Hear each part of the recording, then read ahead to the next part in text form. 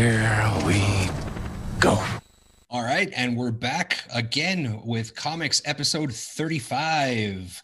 We made it 35 episodes. We're here. We're 35. I don't think we're going to go ahead and stop anytime soon. So thank you for joining us.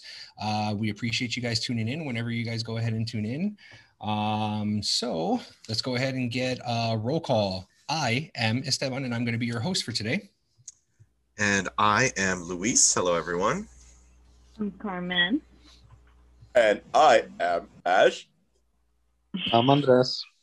All right. Welcome back, everybody. Appreciate you guys joining. Luis, my friend, what are you drinking today, sir? So I'm keeping it nice and basic for today. So every episode we like Clorox. LaCroix. Bleach. Drinking LaCroix. Getting some bleach up in this bitch.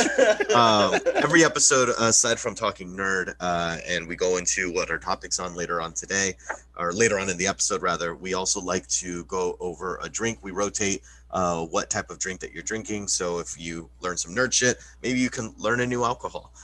So whether it be beer, alcohol, something. Today I am drinking whiskey. I'm a big whiskey fan. And I am keeping it nice and classy with Knob Creek. And it is it's a little punchy, but it's a very smooth whiskey. So cheers, everybody. Cheers. You're here. And Luis, kicking Yes, it, still staying with you, my friend. We got any comments this week? Yes, sir, we do. We have a couple. More than a couple. So every week also we like to read comments. It's your opportunity to be a part of the show. To just comment on our YouTube, Instagram, any of our social medias, and we will read them, even if they're negative.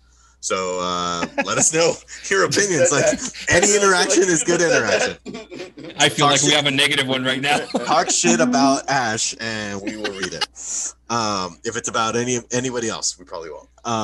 And so I wanted to start with this one because on our YouTube, we like to, on occasion, we'll put highlights out for the episodes. We understand, sometimes you can't watch the full podcast episode. You'll watch a chunk of it. Something happens, you stop, and there's a lot of options out there, and we totally get that. And so, sir, we'll go back and scrub what we think is funny, and we'll put them in highlights. And so, one highlight in particular that we released this week was actually inspired from a comment by Heavyweight, and the comment from Heavyweight was, we had started a Spotify playlist that's spearheaded by our very own Andres. And it's aside from, again, here we are. We're very giving people. What type? We introduce you to the type of alcohol that we like to drink. Introduce you to the comic book and nerd perspectives that we all have, which are very different. We've learned 35 episodes in. And lastly, music. We have very different, distinct musical tastes, but it's all really. It's a very collaborative, bunch of music. And so we have this Spotify playlist that has like.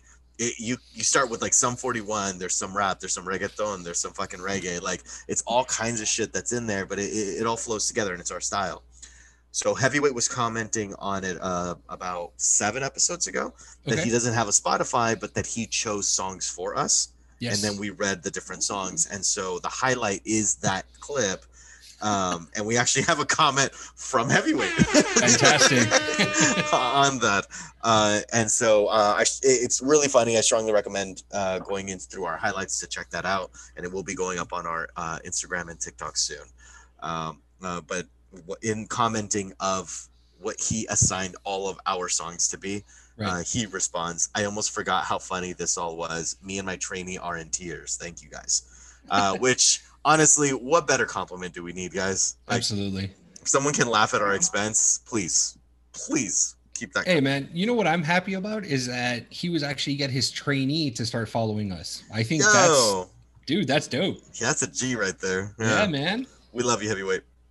And then on the next one, another one of the video content that we like to do is Comics Unboxed. Ash has subscribed to Loot Crate. And so every month, so maybe you're thinking to yourself, I think I want Loot Crate, but I don't know if I want Loot Crate. You're not sure. You're kind of back and forth about it. Ash has very humbly taken that dive And so he has subscribed to it, and he'll open up the Loot Crate box, and he'll reveal what he got, and he'll give you honest opinions and reactions of it. Fuck, I'm just waiting for the comment, bro. Like, oh, everything you're saying is like, Motherfucker, It's called a setup. No, but Called a it's like, setup. no. I'm just like, oh, fucking. Yeah, go to that part about me though. What do they say about me? In I episode hear you 3, loud and clear. he has a nip slip. It's gonna be so stupid. It's gonna be crazy. And so then Melissa Morales comments on it. It says, brings tears to my eyes, 2 of my favorite people, and also a lot of cool stuff. Ha ha ha. So That's the latest one. that is the latest one for the most recent unbox trailer that we did, where Ash actually released it on his birthday with and his He best means friend the Andy episode, Daniels. not it. Go on. Yes, exactly, the comics unboxed episode. Oh. And then we got Ew. our last comment that we have, and this is directly tied to episode 34. It's actually another comment from Heavyweight. Again, we love you, sir. Great episode. What are your guys' thoughts on the Snake Eyes origin story? I hope it's not like the previous movies with Bruce Willis, The Rock, and Marlon Wayans. What do you guys think? I see a lot of disconnect from the origin of Snake Eyes. Well, I mean, Fair. and I guess I'm comparing it to the original one. I mean, his whole thing was he took a vow of silence because he, if I'm not mistaken, he was trying to avenge the killer who killed his sensei, if I'm not mistaken, right? So he took a vow of silence. That's why he wears the mask and doesn't speak. But clearly in this movie, he's speaking. No He won't shut up. Yeah, he just won't shut the fuck up. I think they actually pick a very good actor though to play Snake Eyes. Yeah. I think it's Henry Gold, or I don't remember his last name, but Crazy Rich Asians. yes, he was in that, and he was also in the movie The Gentleman with Charlie Hunnam and McConaughey. Dude, that movie's really good. That you should, if you haven't seen that, you guys need to watch that. But he's in that movie. Yeah, Henry Golding. There, thank you, Henry Golding. But he's playing Snake Eyes, and the entire time, like, I'm just like, I thought this dude took like a vow of silence. Like, what the fuck? Like, what's happening? But I do appreciate that it's not as what's been going on in the past, a whitewashing of the character. You know what I mean? So I think it's great. I think he's a phenomenal actor, but again, I see a disconnect from the whole, like, he took a vow of silence and he's trying to avenge his sensei, and he won't speak until he avenges his sensei. Go ahead, Ash. In G.I. Joe, it was Shadowstorm was Asian and Snake Eyes was white, right? Well, yeah, but you never saw that because he always wore the mask, and it was Ray Park. But they showed them when they were little kids. Yes. Why? Because why do I remember that? Okay. Yes. That's so when you say that line that you just said, that's why we were saying. Okay. Yeah. You're right. I've seen that trailer twice over the weekend because I went to go see Cruella and I saw Quiet Place 2. And I should it has everything that I should want in a movie. Like the trailer is all actiony. There's martial art display. Like, it looks cool, but I'm not saying that I won't watch it, but I'm not interested. You're not sold yet. Not really, but I don't even know if it needed to sell me. Like, I'm just kind of watching it, and like my girlfriend even kind of like nudged me because she knows my recipe, my formula to watch a movie. She like looked at me and she nudged me and she's like, give me that look, like, I'll watch it with you, like, trying to be cool, like, and bless her heart. And I'm just like, yeah, I guess, like, but yeah, okay. So you saw the trailer twice, but didn't it seem like it was just like thrown, like, trailer, like it wasn't like build up. Trailer. Yeah, no, right? Like that's but that's what it seemed like. It wasn't there was no setup, there was no like to studio and stuff like that. Like, it just kicked off and you're just like, the fuck am I watching? I mean, I dig the soundtrack. That sounded cool. Soundtrack was actually pretty good. Right? Yeah. Like, I think the soundtrack is will pump me up, and then but yeah, no, you're right. It is just kind of like thrown in maybe to avoid spoiler, but I don't know what we'd be afraid to be spoiled. Hard to say. Yeah. So, but I mean, that's how I feel about it. I mean, I could very well be 100% wrong about the whole Snake Eyes thing and the vow of silence and whatnot, but same. I mean, am I going to watch it? Yeah, probably. It's G.I. Joe. it's Snake Eyes. I mean, fuck it. Like you said, Luis, that your recipe to watch a movie that's partly mine too. It's just like, okay, fucking martial arts and a sword. Fuck yeah, dude, let's watch it. Yeah. Even if it didn't have martial arts and it just had a sword, I'm in. I'm in. Here's this guy that doesn't really know how to use a sword. Shut up and take my money. I'm Watch in. He nearly Isn't it chops off amazing? his leg. I'm in. Isn't What it is it? amazing that it can show like as charismatic as you can be, the most interesting thing is whatever you gravitate towards. Right. Like it's not The Rock having like G.I. Joe 9. It's like everybody was still stuck on Snake Eyes. So like that's what you know what I mean? Like that's kind of cool. Like fuck. If you want to see Optimus, you want to see Optimus. Like when it went over to fucking Grimlock, I was like, Grimlock's cool, bro, but you're no Optimus. So like, give me back Optimus. Like when they were trying to, that's all I mean. Like just still Starscream, but it's just what I mean. You gravitate towards the specific people, and you want that to happen. And then they're like, but we have John Cena as fucking Grimlock, and you're like, I'm so cool with. I still want this. I still want Optimus. Yeah. We want this. We need this. But I know I'm doing two different franchises, but I'm just trying to give like you. Channing Tatum was Duke. Yeah.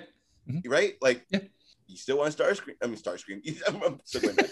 You still want fucking the name? Where's Snake Optimus? Eyes. For the last time, this is G.I. Joe.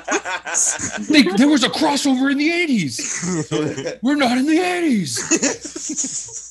The director's yelling directly at Ash. Right at the when you said crossover, I thought of the Fast and Furious Jurassic Park Ugh. bullshit. Oh God. Jesus. That better not happen ever. You know it's going to. You've seen that meme, right? Is that what are one thing dinosaurs can't kill? And it's like Vin Diesel's his family. It's so stupid. There is a TikTok where they explain like the one rational way it could work. And it sounds actually pretty awesome. Right? God It sounds damn like it. if you do it exactly Luis, like no, that, it doesn't. cool. They're racing like in Hawaii or It's gonna in be- They're gonna be in a car and fucking the Tyrannosaurus Rex is gonna barely miss him or something stupid. he's like holding the jaws open like Yeah. And it's gonna be Vin Diesel like I've done this like on Wednesday. Like what are you showing me? Like he's not gonna be worried about it at all. No, it's going to And be it's one of gonna be- those. No, And it's gonna be Ludacris and the model Rodriguez. Tyrese? going back and forth like, is that a motherfucking dinosaur? Like it's gonna be like just back and forth when Vin Diesel like, oh, this is a Wednesday to me. Like, oh god, it's gonna be so fucking bad. And Fast it's and gonna the be so Furious good. 12. It's gonna be so good that I'm gonna eat my shit. Like, hey, so that was good. Fast and Jurassic. I don't know what the title would be. If you can think of a good title for the Fast and Furious Jurassic Jurassic Furious. comment. Jurassic Furious. Fast and Oh, that's gonna be a good thing. Ah. No, I was gonna say Tokyo Park, but Tokyo is the one that they pretend didn't happen. Go yeah. on. It's going to be one of those. Yeah, you're right. And then Vin Diesel's going to like make a hard screeching turn and just going to go right under the T-Rex. Yep. Like a Just fucking like Between his slow-mo. legs. it's gonna be so As he's fucking drifting. hilarious. And then there's gonna be like a Wait. brontosaurus or something like No, but loving thing that say it's gonna be but the where you were saying it's Ludacris and Tyrese going back and forth. Is that Yeah. a motherfucking? And it's just like velociraptors on each side Yep. chasing them. Well, Michelle Rodriguez is looking hot doing something crazy like fucking on the hood of the car jumping on a fucking stegosaurus and like it's good. See, everything is horrible. Don't do this. And then all of a sudden you're going to see a fucking pterodactyl come in and pick her up, and then fucking credits. Right? But it's gonna be like the flounder where like you find out the pterodactyl's good. Like it's gonna be not great because the pterodactyl's family, and it's somehow related to fucking Vin Diesel. Family. Like, it's gonna great. Somehow it's going to be great. That pterodactyl's my dad. Like no, homie, stop. Gave him a dumb accent, dude. That pterodactyl's my dad. Vin Diesel is in Vin Jurassic Diesel is a pterodactyl. Luis, was that the last comment that we had? that was the last comment. We can move it on along, good sir. All right. So there was some news that actually Regina King was actually surprised that she was on the short list to direct the Superman reboot. Me personally, I'm actually pretty excited about this if she is picked to direct the Superman reboot. What does everybody think about this, about Regina King possibly being the director of the Superman reboot? Carmen? I was looking up what projects she has worked on, and it's actually pretty impressive, everything that she has worked on. So that seems pretty exciting. The Superman reboot, is this the one where, oh my God, did they do a fan casting of Michael B. Jordan, or is this a different one? No, yeah, it's that one. It's that one? Oh, okay. I mean, he's like, I'm in.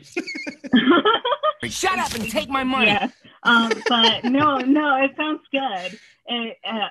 She seems like a very good choice for the movie, and it's like, based on like all the things that she has done, it's something maybe very different, and it depends on which way she's taking it, or that she could take it. So, I mean, I'm excited for it. Very cool. Andres?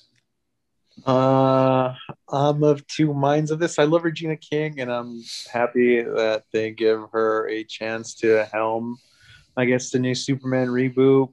But I also kind of want Henry Cavill as my Superman, so I don't really care for a reboot. So I'm undecided as of now as if I will watch.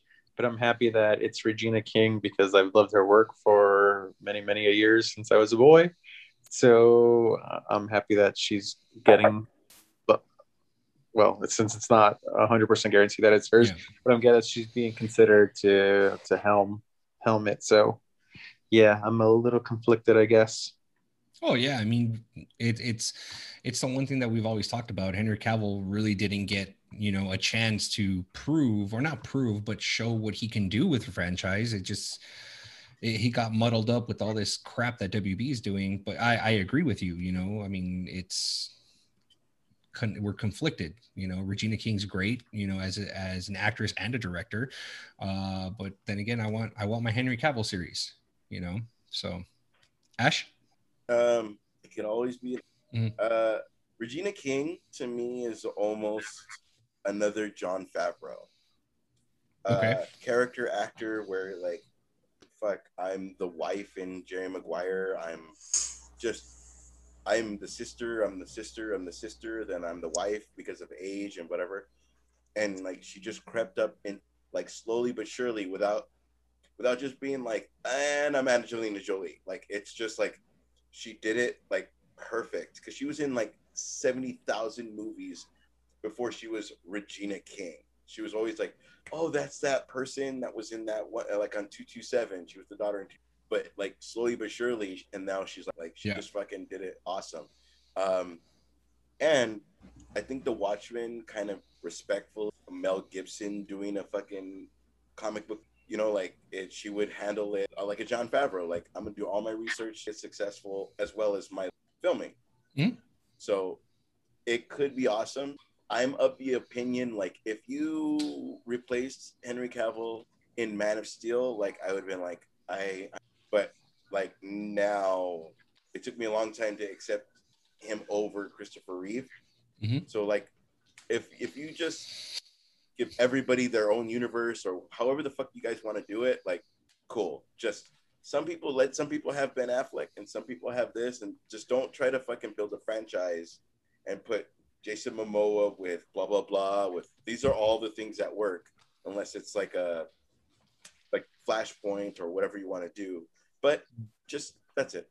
No. I didn't want to cut you off, but the problem with that is I know you want it to be an Elseworld or another universe type thing, but WB is coming out saying that it's going to be Kal-El, but they're just changing his race. He's going to be a black Superman, but It's going to be Kal-El. You know what I mean?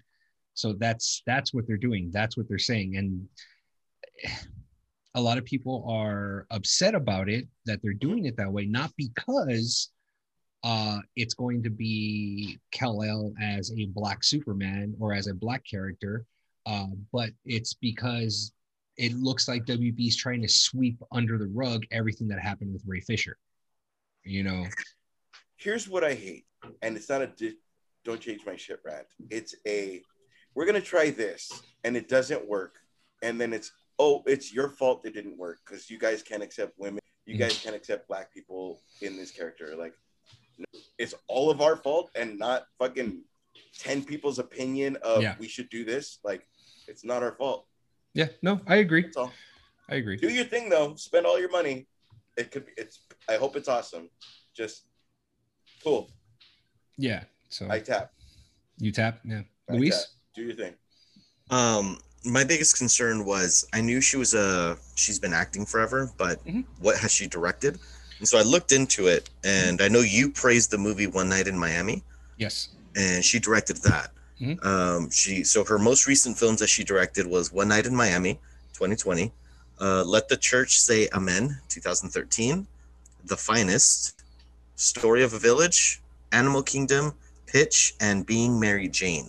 That's her directorial credits. So I think that was my biggest concern more than anything, was that I would feel more comfortable with giving a helm. Like, I feel like Superman has been Warner Brothers like redheaded stepchild. Hasn't been getting a whole lot of love, and again, no disrespect to her.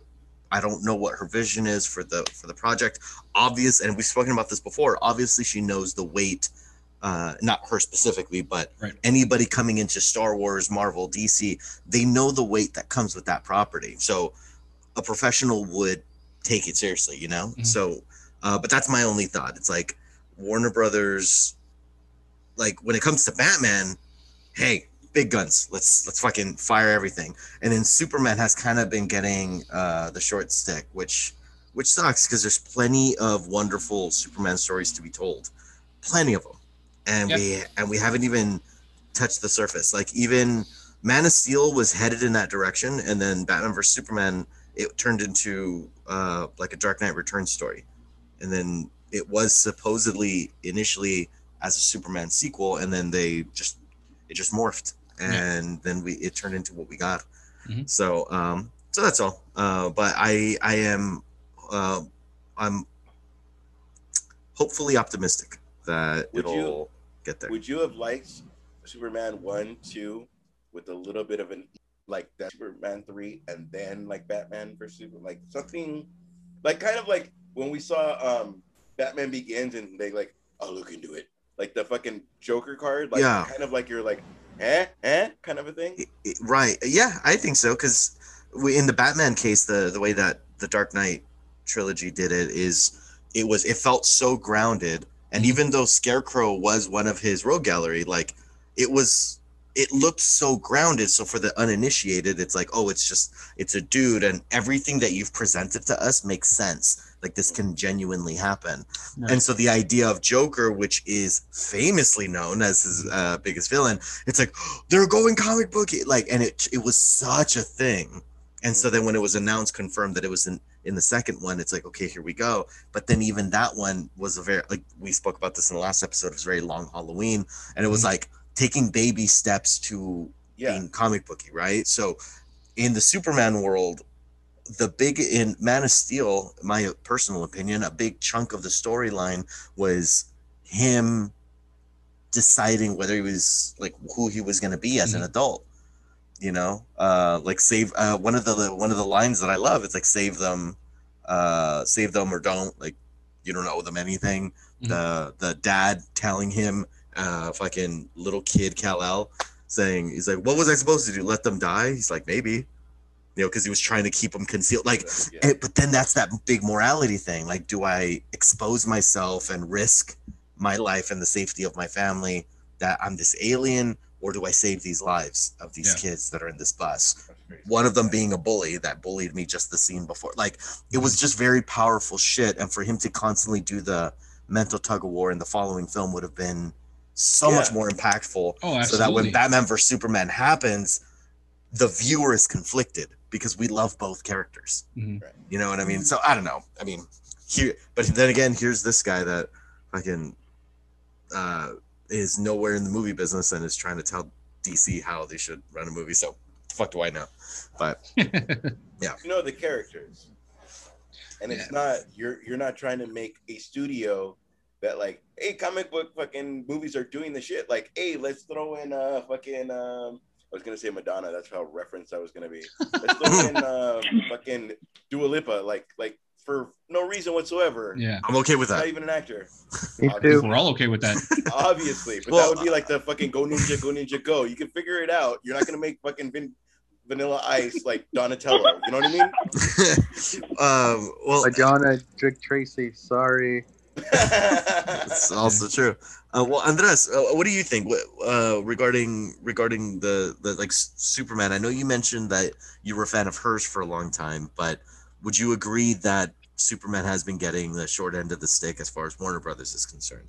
Yeah, I've always said that I feel like even like Zack Snyder's handling of everything. That's why I was like in the beginning when his Zack Snyder cut was like it was getting popular and everybody was posting it online. I was like, yeah, okay, whatever. I wasn't super excited for it because I didn't like the way he handled Superman throughout. I've always liked Henry Cavill as Superman, but yeah, I agree. I do believe they're giving him the shorthand on it. They always Batman gets his praise and like Superman gets whatever. And I felt that they handled it wrong, and they should have, like you guys said, and I had originally said it from the beginning too, in our previous iteration of the show, where they should have made you fall in love with Superman first and Batman, and then have them face off, and then do the Doomsday thing in a separate movie. But yeah, so that would have felt more like not that they're trying to be like Marvel, but like Civil War. You were conflicted as a viewer to see Iron Man and Captain America go at it. Yeah, you're supposed to gain an attachment to both of the characters, so there's a conflict. So you have Civil War, so you have people signing up, oh, I'm fucking Team Batman or I'm fucking Team Superman, and it actually means something instead of like, oh, all right, let's just throw this out of nowhere. Yeah, I mean, only time will tell and see, where this goes, this Superman reboot goes. So, I mean, we'll be waiting, as just as much as everyone else. Let's see, moving on. So we've got Jonathan Majors being casted as the main villain or the main antagonist in Creed 3. I know we kind of talked about this briefly in our little chat, but Andres and I kind of both agree that we don't see him as the main villain or in the ring with Michael B. Jordan to be fighting him. We kind of see him more as like a evil or agent or what did you say, Andres? What did you promoter? See? Promoter, yeah. So I mean, really? Yeah. If you guys don't know, Jonathan Majors is actually casted in Ant-Man and the Wasp 3, the Quantumania, and most recently he's been in Lovecraft Country on HBO. So if you guys want to check out some of his work, check out that series on HBO. Yeah. But I mean, that dude is fucking ripped though. Like, really, he is fucking jacked. Like, cause he's military. Well, very recently ex-military. He or in Lovecraft Country. The first 2 episodes were amazing, and then it got weird. But so he comes back from the army and he comes back to his town, and that's like essentially the premise. And like, there are a couple scenes very Thor-esque where like he gets dressed, and the dude is fucking ripped. And so when they announce him as the villain, I was like, oh, dude, like this is another like fucking physical specimen. Like, to have these two just people like be like face off and be like, this dude is like at the peak of human. He's a freak. He's a freak. Peak of like human physicality, and then Michael B. Jordan, he has that physique also. Like, to see these two, like, I think they can absolutely play it as, oh, look at him knocking foos out left and right, and they'll say it like that, knocking foos out. I mean, it could fall under the same category. It's like when we first saw it, it's the same thing that, you know, we thought that everyone thought about with Aaron Taylor Johnson being casted as Kraven the Hunter. You know, everyone's, I mean, we all know Kraven the Hunter as being this ripped fucking, you know, gaming hunter, you know, that fucking wearing lion fucking over his shoulder and shit, you know. The pelt, you know, over his shoulder. And it could very well be the same thing where we see him and we're just like, oh really, like in the ring, okay, you know. But then it turns out he's like fucking ripped, like you were saying, like Thor. I mean, I haven't seen anything about Creed 3. I thought they were done after Creed 2. I didn't think they were going to make a third one. Well, I know Stallone isn't coming back. They talked about that in an interview. By they, I mean Michael B. Jordan. They asked him, what was the name of his Amazon Prime film? I have no clue. Michael B. Jordan? Michael B. Jordan? Oh, I thought you were talking about Stallone. What was it called? Without Remorse? Without Remorse, yes. They were in an interview for that film, like while he was out promoting it. They asked him about Creed 3, and they asked him, because I guess they had gotten a statement from Sylvester Stallone that he wasn't going to be returning. And his response was very PG. So, I mean, whatever, we can just take what they say with a grain of salt. But that they decided that Creed is supposed to live on its own. Mm-hmm. And so it can't live in Rocky's shadow. So for it to be able to exist on its own, it has to be able to exist without Sylvester Stallone, even though he was great in the first two films or whatever. But I don't know. I kind of enjoyed him being in the background. Like, even though he's not front and center, like it felt Rocky. Well, yeah, it would. He's the new Mickey, you know? Like, yeah, I dug that. It's like the passing of the torch, you know? Yeah. But, you know? I mean, Mickey died in what, Rocky 3, right? When he fought Clubber Lang. Clubber Lang, yeah. You know? So that was Mr. T? Yeah, that was Mr. T. Okay. I always called him Mr. T. Like, I don't give a shit what they called him in the movie. I know him as Mr. T. Yeah. Yeah, I think in Rocky 3, it was Hulk Hogan actually came out in it too. I think he fought Rocky fought Hulk Hogan in a wrestling match. Yes, if I'm not mistaken. Yeah. Yep. So I mean, we'll see. As far as him, you know, being, I mean, who knows? Luis can be 100% correct, where he's just fucking ripped and he looks like, turns out looking like Kumail Nanjiani in, you know, the Eternals. You know, I mean, who knows? You know, so I mean, we'll see. Also, being the age that Tom Hardy is, Kraven could, where Venom was, like, instead of it being Tom Holland and Venom, because we want Venom in that universe, Kraven could, you know, Thor, Loki. I'm growing up. Yeah, I can see that. I mean, or like a young hunter with a lot to prove, right? Just being super like crazy, ambitious and shit. Yeah, right. Because we're used to like Doctor Strange, buff Doctor Strange, fucking Kraven, look wise. I'm saying look wise, but like, you know what I mean? Like, it could be. No, we catch you, man. Fucking. You're right. You're right. Willem Dafoe is fucking Green Goblin, and it's still gonna be Green Goblin, and he's like fucking 96, and it still works. He's so angry about it, though. No offense he's to so him. Angry. So, Carmen, what do you think about Jonathan Majors, main villain of Creed 3? Are you just more excited just to see Michael B. Jordan in a boxing ring again? I knew that question was coming. And speaking about Michael B. Jordan, no. If you can see right behind me. Actually, it's in front of me. But no, I want to go back to the movie, his Amazon movie, Without Remorse. Yeah. I actually didn't care for it. I did watch it, and I turned it off, and then I started again, and I watched the whole thing. So it kind of lost me. I mean, if I had to give it a rating, it would be like a 5 out of 10. It's kind of like what you watch when you like have nothing else to watch, like background noise type thing while you're on your phone and shit. Exactly, and which I was pretty shocked at, just because the trailer looked pretty enticing, and I do gotta say it's similar in the storyline of oh my god, the Statham movie, the Wrath of Man, and like just comparing the two, like Wrath of Man was like a 9 out of 10 for sure compared to this, and it was very similar storylines, and so I'm kind of a little like about not Michael B. Jordan as a specimen, but itself, but you know, like don't give me that face.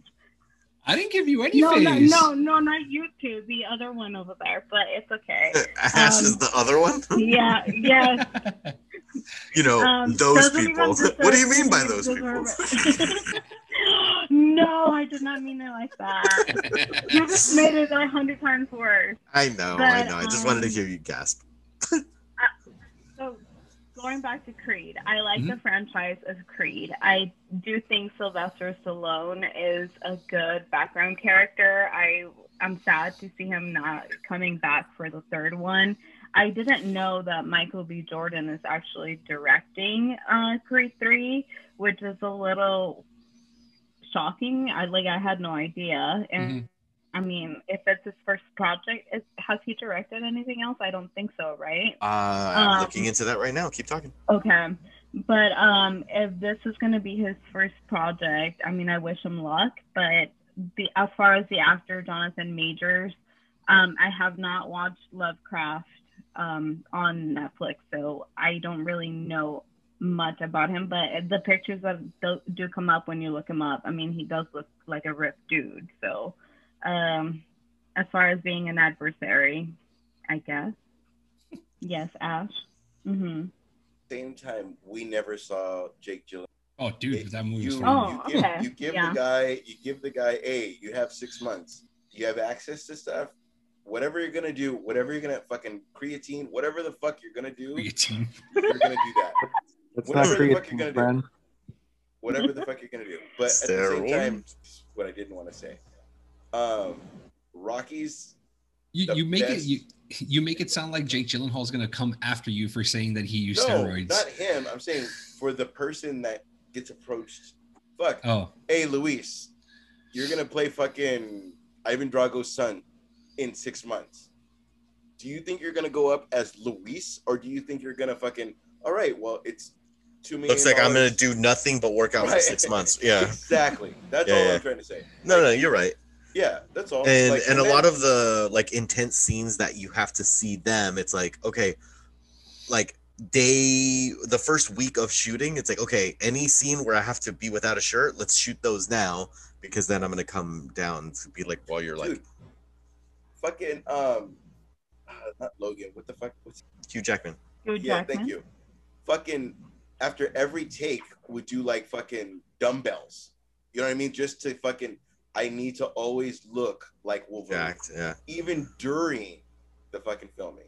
I could only and he's imagine, super like dehydrated too, like during those scenes where he's without a shirt to make him look all cut up and stuff. Like that poor dude. It's for the protruding veins and stuff like that in his arms and it's his body like trying to get fucking water. It's like, for the love of God, give me water. And that's after the 5 times he's already played Wolverine. Right. So this is your first chance to play this person. Before we get hold on 1 second. And then if the rumor is if he's gonna play Clubber Lane's son, which also kind of takes away from if you want to really go away from Rocky, then this next bad guy needs anything to do with anybody's son, and a brand new guy, like a brand new up and comer, whatever the fuck has. Luis. Just before we got too far off topic regarding Michael B. Jordan on directing credit, he has one that is in development right now, and the movie is called The Stars Beneath Our Feet. So Creed 3 can potentially be his second project. So it doesn't leave me with a whole lot of confidence, but yeah. If Hugh Jackman directed a Wolverine movie, who knows Wolverine better than him? Other than Stan Lee, of course. Well, true. You know what I mean? Like, if I hear you. he's been playing that character, like, it's Kevin Smith directed The Flash, and he had no idea about the actual special effects of it. I just need to get across that the feelings of everybody Right. And then everybody gets across the actual what we do every week. It'd be great. It's true. We were talking about that too, right? Like, as long as you have like a good second in command, when we were talking about Spawn and shit. Like, no, you're absolutely right, Ash. And he's been in this type of movie before, twice. So, yeah, should be fine. Yeah. Back to you, Andres, what do you think about Jonathan Majors? You ask me? Yeah. Oh, I'm sorry. What? No, it's all good. Yeah, sure. I think the best point I heard is Ash's that if you don't want Rocky's, I guess, finger involved with the movie at all. Sorry, I heard that wrong, but I love you. It should have nothing to do with his like past. Yeah. A son of anybody. So I think that's like the best point throughout. Yeah. No, I agree. The movies have been enjoyable. I'm looking forward to it. Cool, man. Very, very cool. All right, and just real quick, it's going to be a little bit of hit you with some real quick news on these next two topics. Just as a heads up, Thor: Love and Thunder has finished is wrapped and done and is now in post-production. So I'm pretty sure we're going to see a trailer within the next few months to go ahead and check that out. And finally, it's been confirmed that the main villain for Spider-Man No Way Home is going to be William Dafoe's Green Goblin. So with Ash saying that he's 96 years old and he's going to be the Green Goblin, we'll go ahead and see how that ends up panning out for him in theaters. I still wanted him to be Carnage. I have his back. I'm just saying, like, fuck, he was in fucking Aquaman 2, like, and he was like a critical scene. Yeah. Come on, man. That guy's, and Boondock Saints. Come on. There was a firefight. Yeah. I love that. Yes. And the fucking, you got me going. That fucking scene where it's a whole thing and he's describing everything the firefight, yeah. By just that, like just what I see. Yep. And I still make fun of him as it's okay. That's gonna be my groundation. Your groundation? Okay. My grounding? My growlings? My growlings. Okay. Groundation and growling. We'll see if we can find a spot in the Urban Dictionary. I behaved during the interview. I behaved during. It hasn't happened yet. It hasn't happened yet. What interview? We will have an interview later on today. A little sneak peek for you guys. And then for the roundtable, still, Avengers Campus at Disneyland has just opened up. So we're all extremely excited for it. Yeah, we're all extremely excited for it. Somebody's wife said that comics has to go as her. Yeah. Yeah. Okay, right now. Okay. Let me pack my bags. Let me take my last shot and let's go. Who's driving? We'll get an Uber. Let's go. It's like, I'll drive. Let me take this last shot and I'll drive. And then also, the last thing for all you horror fans, The Conjuring 3 is actually coming out tomorrow, June 4th. So I am fucking excited for that. And I guarantee you the other three of us, minus not including Ash, is excited about this. So it's going to be, I know the Rotten Tomatoes gave it a score of 65. I'm not really happy about that because I know the first two were good, but I'm still going in excited about it because I'll get to watch it in the comfort of my own home and just to be scared shitless in the comfort of my own home. So I'm in for that. And then finally, our last topic, if anybody's watched it, Jupiter's Legacy has been canceled after one season. This makes me very sad. It makes me very sad because a comic book was fucking amazing. And this is the one thing that gets me a little bit upset is that they canceled Jupiter's Legacy, but they decided to greenlight a show called Super Crooks, which is which is the villains in the Jupiter Legacy world. So they decided to do that and cancel Jupiter's Legacy. Did anyone watch Jupiter's Legacy? I started an episode and it was very CW and I checked out. The end fight was very CW, right? Yeah. Yeah. It gets a little bit better once you continue. I'll power through. It's just my partner jumped out of it. She's like, we're not watching this shit. I'm like, all right. So it became one of those things I have to watch on my own. Okay. Andres, you shook your head yes. You how much did you watch of it? I've seen 3 episodes, and I didn't think it was too. Yes, I guess I could see some. I think it was done better than the CW show, to be honest. I enjoyed it. Yeah, it has some, I won't say knockoff qualities, but I enjoyed it. I would have liked to seen a second season. I think it's kind of bullshit they canceled it and are going to make a spin-off in the same universe, I guess. So yeah. So Carmen, did you catch Jupiter's Legacy? No. No. Okay. Cool. I intended to, but I never got around to it. Mm-hmm. Ash? I have made it, and I would have given them a season 2 just to kind of Easter egg that we might be doing, like we're gonna end it, but kind of fucking ferment everything into season. You know what I mean? Kind of like none of those actors were bad. Like none of those. No, you're right. It was really good. And then on top of that, if you're gonna do, who are they gonna go against? Are you just making Josh Duhamel like a? What are we doing? Like it's possible. I mean, but so Carmen and Luis, I know Luis, you saw one episode of Carmen, you haven't seen any. So I will say the first episode it's cringy, the first episode, but once you get through it, it gets a little bit better. My biggest gripe with it is that it jumps around a lot. There's a lot of time jumping, so it's like you're in the present and then you're in the past and then you're in the present and then you're in the past.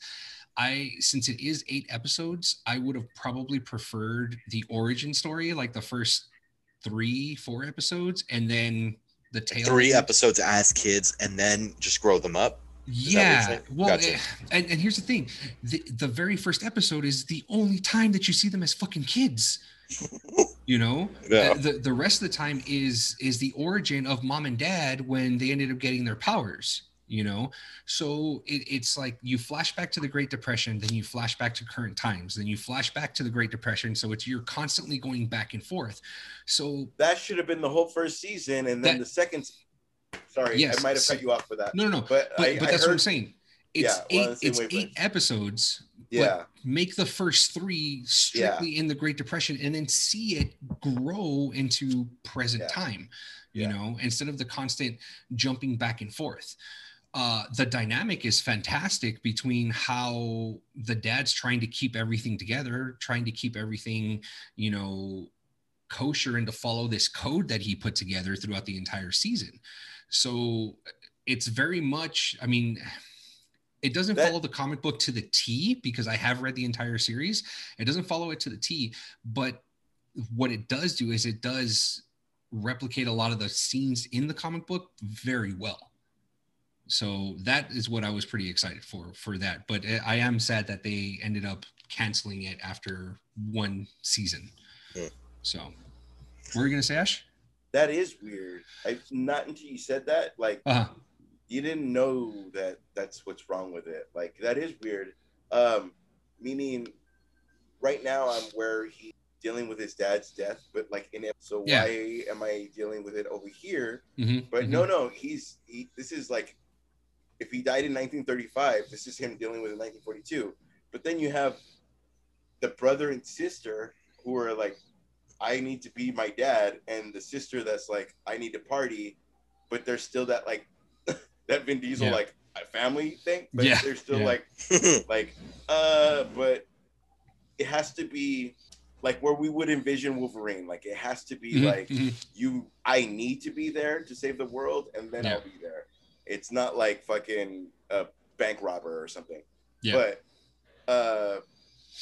But this guy is like the Cyclops, I need to fucking be the absolute, because you are trying to be Superman. So it's just very it's a lot of storylines together, and then you have the brother, and then you have, and I'm telling you, that's 3 episodes in, and you have the brother that's dealing with the business, and then you have this other.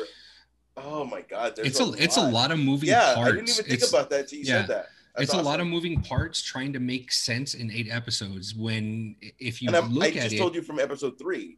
Right, and that's what I'm saying. If you're trying to break it down and make it understandable or you know, make it, you know, pleasing to the eye, don't do the time jumps. Make it, you know, Great Depression and then dealing with it now. So it sucks that they canceled it. Be very specific. Yeah, or that. Even WB goes like 1942. Blah blah blah. Yeah, they don't, and that's and that's the thing. They don't even like put the, like, you know, like Ash was saying, like in the CW, they don't even put like the date down or what planet they're on or whatever. You know, it just cuts to, you know, them young again, and you're like, okay, I guess we went back in time. You know, they're depending on the audience to be like very, you know what I mean? Yeah. So and it falls into that category, kind of like DC, where it's like they're expecting you to know these characters already, you know, to know them, and you guys should know this already, you know. But it failed, and it is what it is. So right before we go ahead and kick off our interview, I got 2 questions for you guys, and we'll go ahead and start off. So question number 1, who is one fictional character that you just want to just punch in the face? Any fictional character. I got it. Go. Dennis the Menace. He's a piece of shit. And the boy, you piece of shit. I don't give a shit. I believe this man believes in equality. Everybody that's listening at home, I hope you guys can play along too. Drop in the comments who you guys would punch, which fictional character you guys would go ahead and punch in the face. So Luis is saying Dennis the Menace.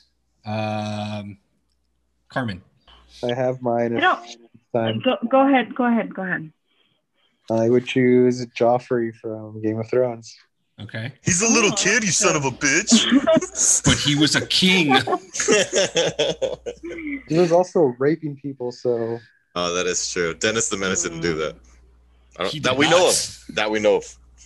You monster. Hey, I'm just saying. You raped Mrs. Wilson, is that what you're saying? I don't know the character's name, but it was Nicolas Cage as the character that he played in the movie Lovely Bones. That character for me is really dark, and I cannot even watch any movie with Nicolas Cage after that movie came out. Nicolas Cage was in Lovely Bones?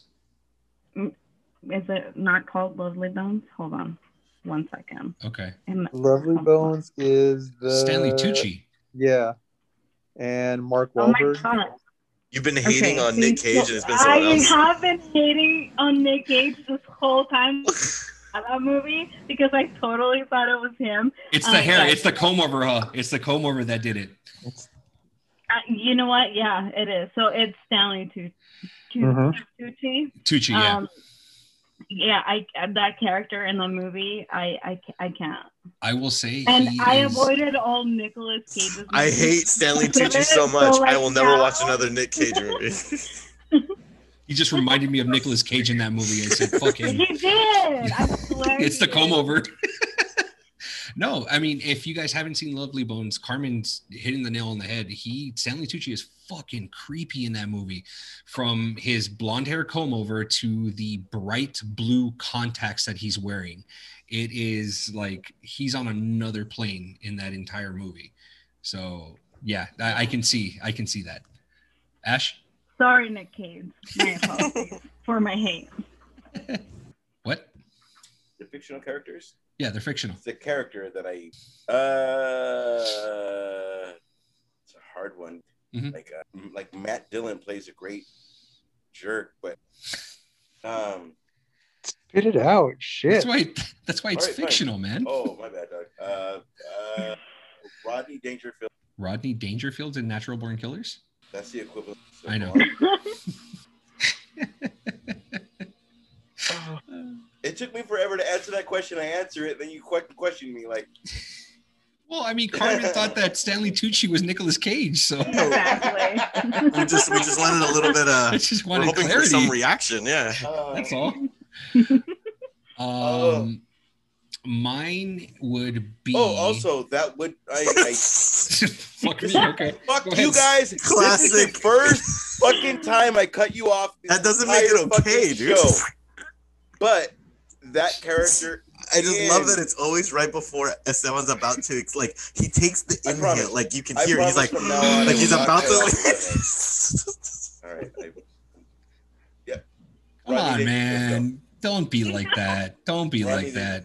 It's still the same character. Rodney Dangerfield in Natural Born Killers. Watch that fucking. Why do you always have a cat like it's fucking the movie Clerks? And why do you always have a cat in your fucking shot? Why does it annoy you so much? I'm just curious on why it annoys you so much. It's so funny. It's every episode is so funny. The cat always finds his way into the thing is they hear me talking and they think I'm talking to them, and so they'll come to me. And so if you ever see me kind of like leaning down, it's because they're clawing at my legs, and I'm gonna get the fuck away from me. Yeah. Ow. Papa, I'm here. Daddy, look at me. Love me. Touch my body. That's what they do. My fictional character would be, she's in Harry Potter, and I believe her last name is Umbridge. Is it Dolores Umbridge? Yeah. Her. I would fucking knock her fucking teeth in, that character. Wait, which one's Dolores Umbridge? She's the one that ends up taking over Hogwarts after... You would deck her. She's like 5'2". You just fuck her. Fucking take her to Suplex City, man. Oh, man. Nah, that bitch sucked. Yeah. Fucking what a bitch. Anyways, and the last question right before we jump into our interview is, what is the one fictional song or band that was in a TV or movie that just blew your mind? God. Easy. I got one. Easy. Okay, well, it might be the same as Andres. I'm thinking it might be, but we'll see. We'll have Andres go first. Andres. It's gonna be the Wonders. Oh, not me. The Wonders. Nice. Well done. Well done. Luis? Sex Bombs. Sex Bombs was the fucking shit. And then when you look into it and it's actually Beck that did all that music, it's like, what? I didn't think I liked Beck. But yeah. Now I love Beck. Yeah. I bought that album. It's a fucking great album. Yeah. It actually is a really good album. Yeah. Carmen? Anything that's like coming to me. So no. Circle back. Oh, Ash. I got. I think I know Ash's. Well, one, it's The Crow, but two, The Hangman. Hangman's Joke. Yeah. No, okay, wait. What was the question? It's a fictional band. Oh, Hangman's Joke, absolutely. Yeah. Okay. But that thing you do was. Fucking Almost Famous. Uh-huh. I worked at Record Town, and they would be like, I want the album by wanted Sweetwater. Sweetwater. Yeah, they wanted that album because there was a band that actually did music under that name. Mm-hmm. But it was like Cosby, Stills, and Nash, or like it was like that. It was like a super group kind of thing. It wasn't really like them. Like it would, and that's not what I would choose. It would. Because then you guys have Can't Hardly Wait, and you waited for them to play the fucking music. That's a fucking loaded question. You picked a good question. Sorry. You picked a talker. Don't pick a talker. Like pick a. Hey, Luis. That's enough out of you. What would you pick, Esteban? Mine was going to be Sex Bombs, and the song that I would pick is Threshold. Threshold was the shit. Threshold was the shit. Yeah. Threshold was the best one between. That was from Scott Pilgrim. Scott Pilgrim versus the World. Okay. Yeah. I got mine. Again, you had Scotty doesn't know. Scotty doesn't know.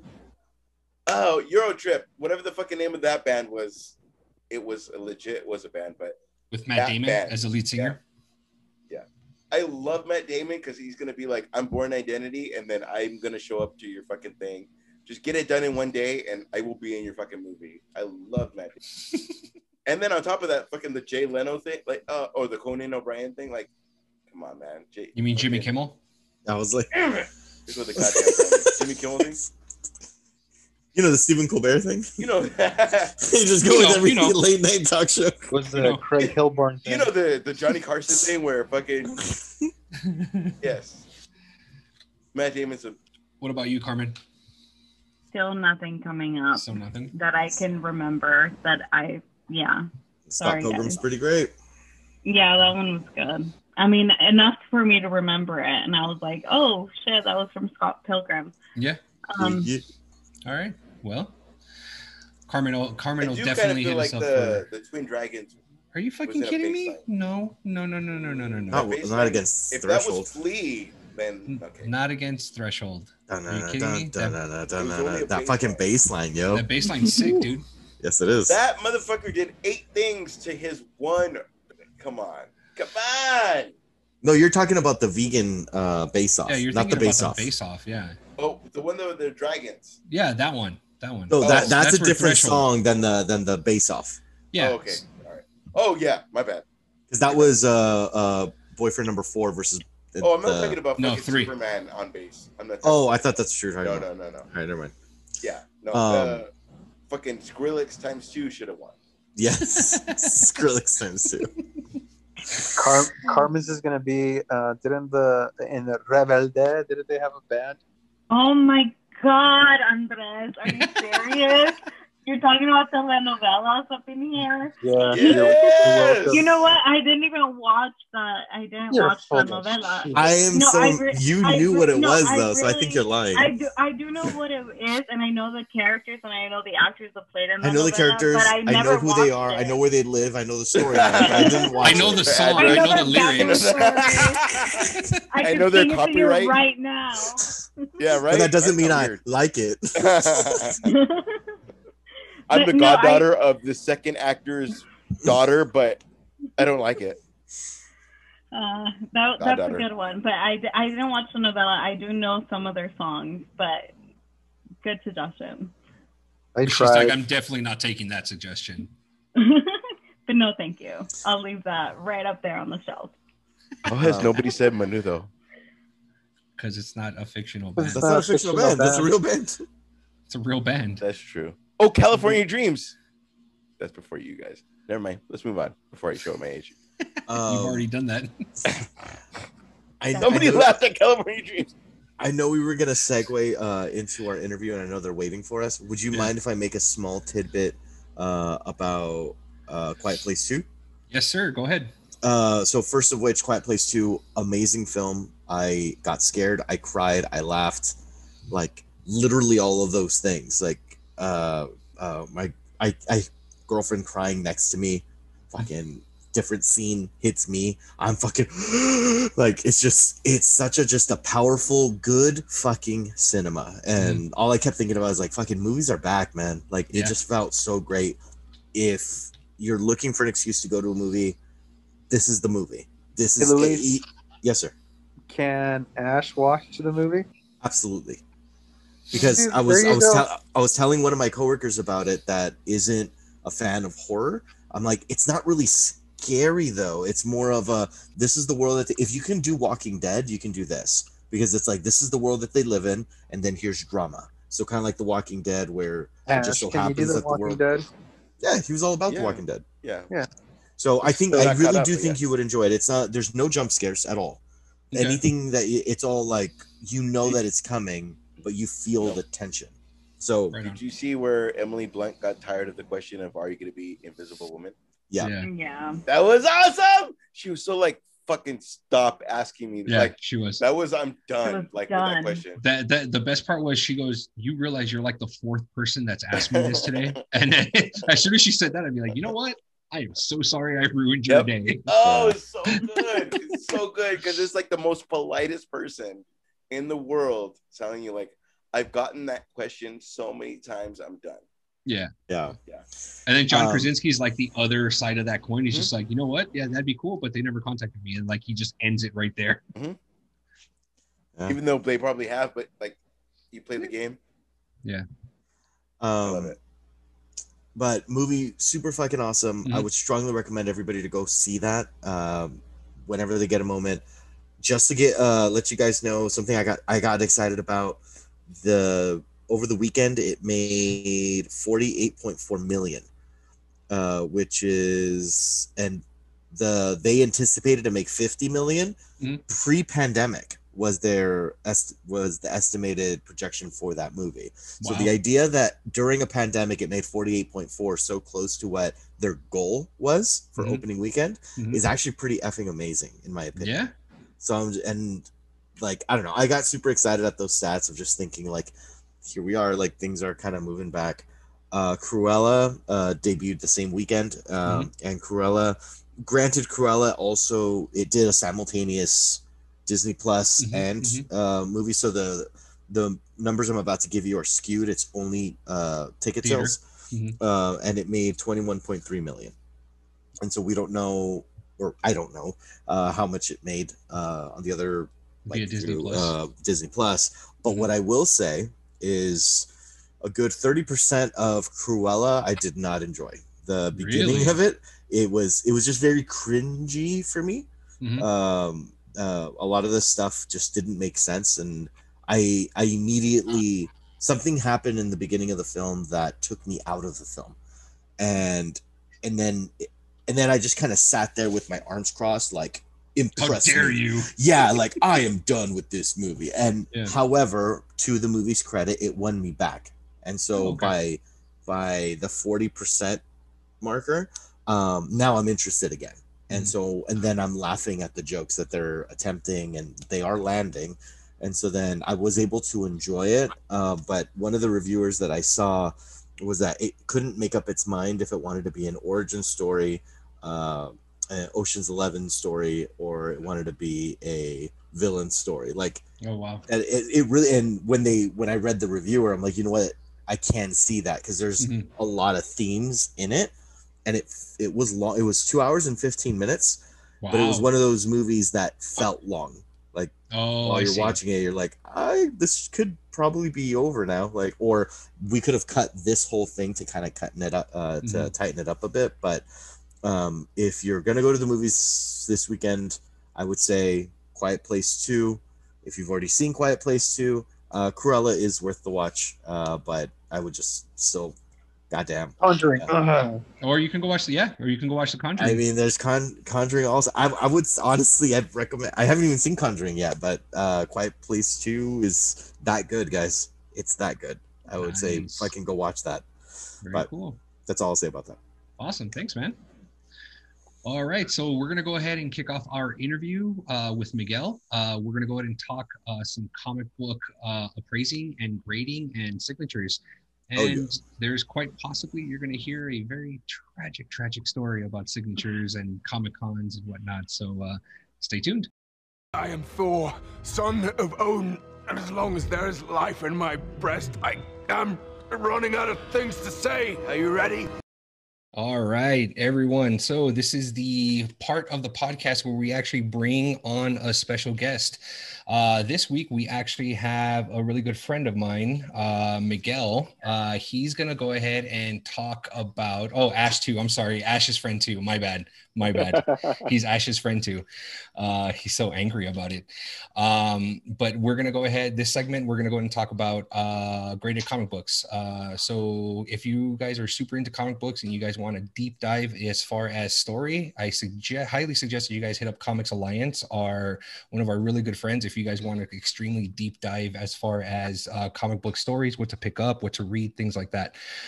This one, we're going to talk about graded comic books. So there's going to be about three different companies that actually do the grading, and we're going to go ahead and break them down. And Miguel brought some treats to show us about what we have, and I brought some of my stuff too. So Miguel, take it away. Introduce yourself, my friend.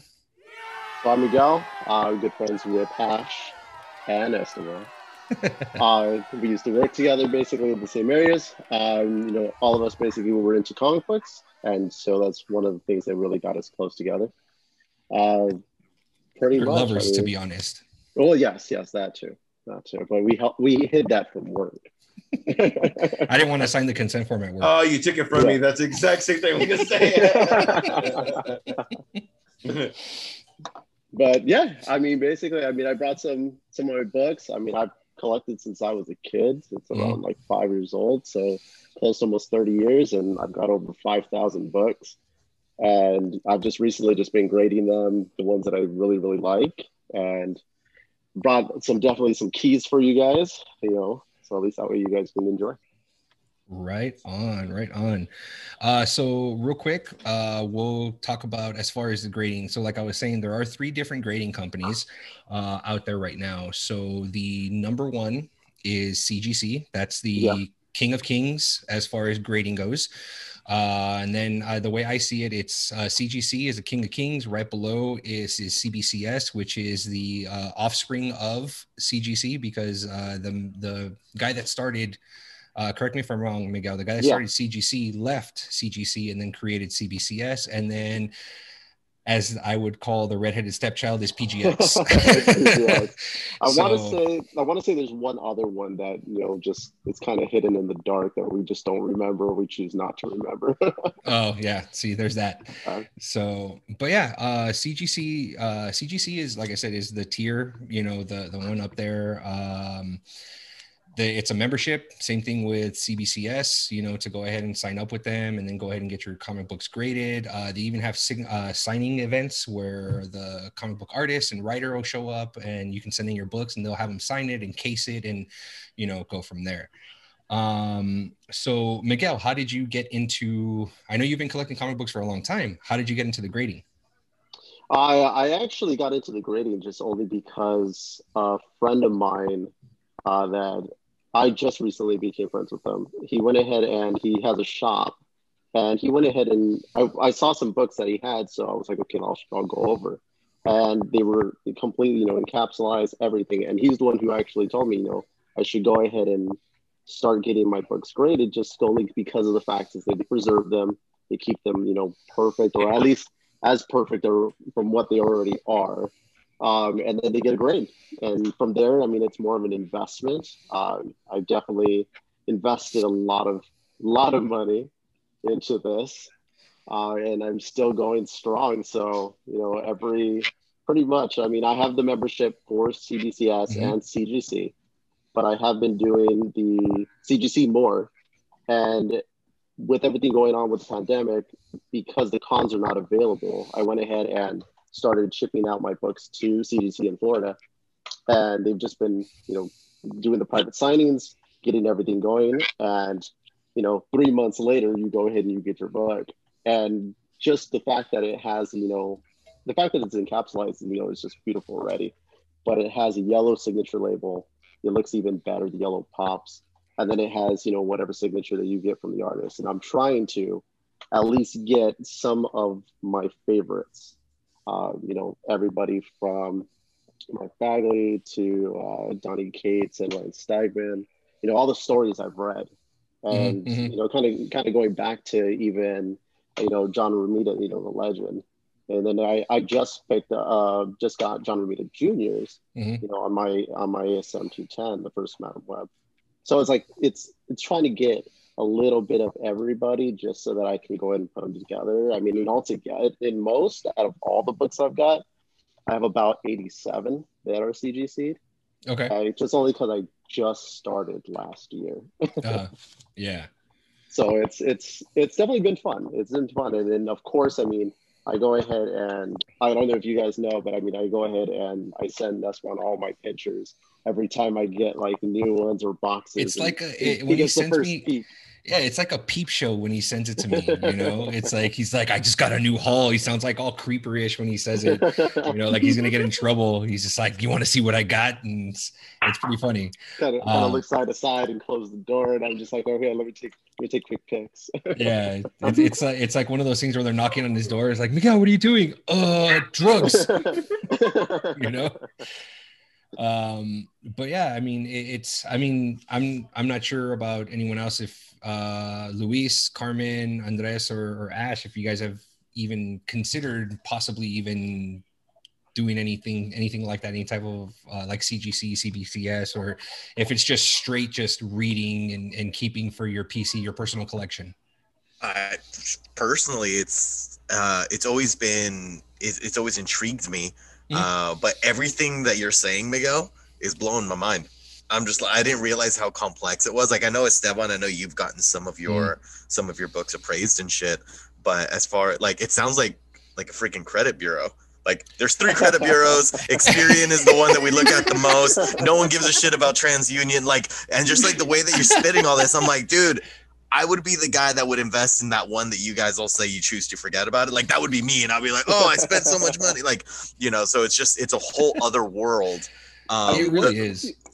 Once you truly go ahead and dive deep into it, I mean, there's ways to get your books that you want, and you'll be able to go ahead and, of course, because each one will grade them. Yeah. But it really just depends on, you know, the history of each one, because, you know, CGC, of course, you know, top notch. Everybody basically uses them. Everybody knows them. So they grade pretty hard. And of course, whatever you get, I mean, all of us are, you know, we're crossing our fingers for a 9.8, 9.9. I mean, that's, you know, 9.9s are kind of like unrealistic. It's like, you know, finding unicorns, but once in a while you do.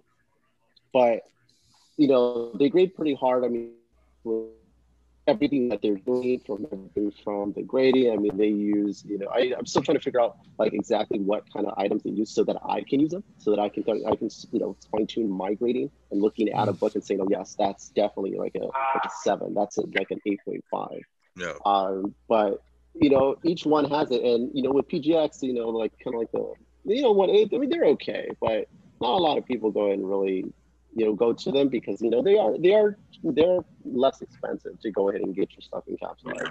But then the grades from what you see is you'll get like a high grade in PGX, but then when you take it to cross grade through CGC, it'll come back like an 8 because it wasn't really that grade. But sometimes you'll luck out. It just really just depends. Yeah. You can buy. Go ahead.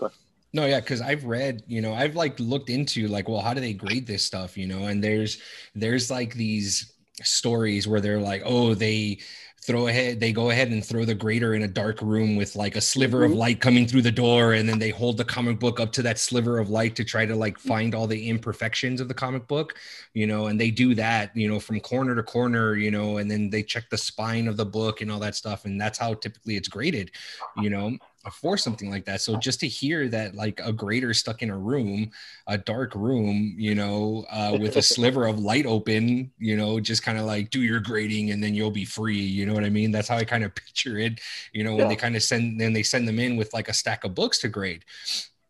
And don't get me wrong, like expect to have a bit of a turnaround time. It's not going to be like you send it out, even if it's just being graded, just to have it encapsulated and then sent back. It's not a week, 2 weeks type thing. You're looking at anywhere from 3 to 6 months sometimes, you know, depending on when you're going to get your book back, you know, when you send it in.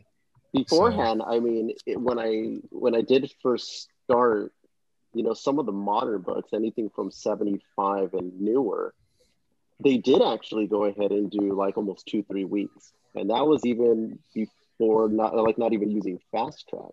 Yeah. So with CGC, you can of course pay for the price of encapsulating, but then you can also choose Fast Track, which it's kind of think of like Disneyland with a Fast Pass. You know, you go ahead and you cut the line, and you cut it in half. So pretty much, you know, you're getting your books, you know, within like 2-3 weeks, and it's like, you know, a quick month, and oh, your books are back.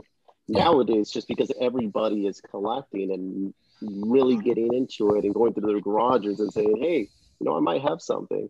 Now everything for like the moderns that I just sent out back in mid-March, I still haven't gotten them back. At least they haven't even looked at them. They're still hanging out in the received warehouse in the dark room, all sad. Oh, that's so scary, man. Yeah, dude. And that's the thing, is that when you send out your books, like I've heard a lot of horror stories where you send out your book in perfect condition and it comes back, and then all of a sudden you see like a spine tick, you know, or a piece of the corner ripped off, when you know for a fact it wasn't ripped when you sent it out. You know what I mean? So there's a lot of stuff that I hear, you know, that, you know, you got to watch out when you send out your books. There's even some people that say, you know, take pictures of your books, you know, before you send them out, and then send them out. So if there are those imperfections that come back, you can email them and then say, hey, here's proof that I sent out this book without any of these imperfections that I now see. like, what's the deal? What happened? You know? So it's a whole process, because you got to think, dude, you're sending this out in Florida and you got to package it properly. You got to do the whole bubble wrap and the cardboard and all that stuff and send it out, and just pray to God that, number one, it gets there and it doesn't get lost. Number one, you know, number two, that the person that receives it is handling it with care and just not ripping open the packaging. And then, you know, with the what is it, a box cutter, and accidentally slicing anything open. You're crossing your fingers that that person's not going through a divorce or something and just hating the world. Yeah, dude, like for real, like it's insane. It's really, really insane. But it is, I will say, last year when I started sending out more stuff to get graded, it's a fucking addiction, dude, like legit, because it's like, you see, you know, Donny Cates is signing. Oh, okay, cool, it's Donny Cates. Oh, not just Donny Cates, it's going to be Stegman that's going to be with him too, and they're doing a dual signing, you know, and you're just like, what the fuck? Like, this is a perfect time. I can send out my Absolute Carnage, you know, number one, I can send it out and they can have it signed, you know, and then the next thing you know, you have John Romita Jr. signing, and then Rob Liefeld signing, and then you got, and it's just like, I'm not kidding you, it was like every other week there. I'm seeing messages from Miguel saying, hey, look who's signing next, look who's this, look who's that, Scott Snyder's going to be signing, this is going to be signing, you know, and it's just like, and then here's the kicker, is you have these books, right, that you want to send out, but you know for a fact that, like, for example, Scott Snyder, amazing writer, started off the New 52, you know, kicked off, you know, that with the New 52. Then he also went to IDW and he did Wake, you know, and then he did another thing somewhere else, you know. So it's like, you have these 3 books and you're just like, do I send them all out, or do I send out just one? Do I, you know, and then you kind of got to think about it, like, okay, well, if I send out this one, you know, am I going to save it for my personal collection, or am I going to turn around and try to flip it and then try to sell it and make some money off of it, you know?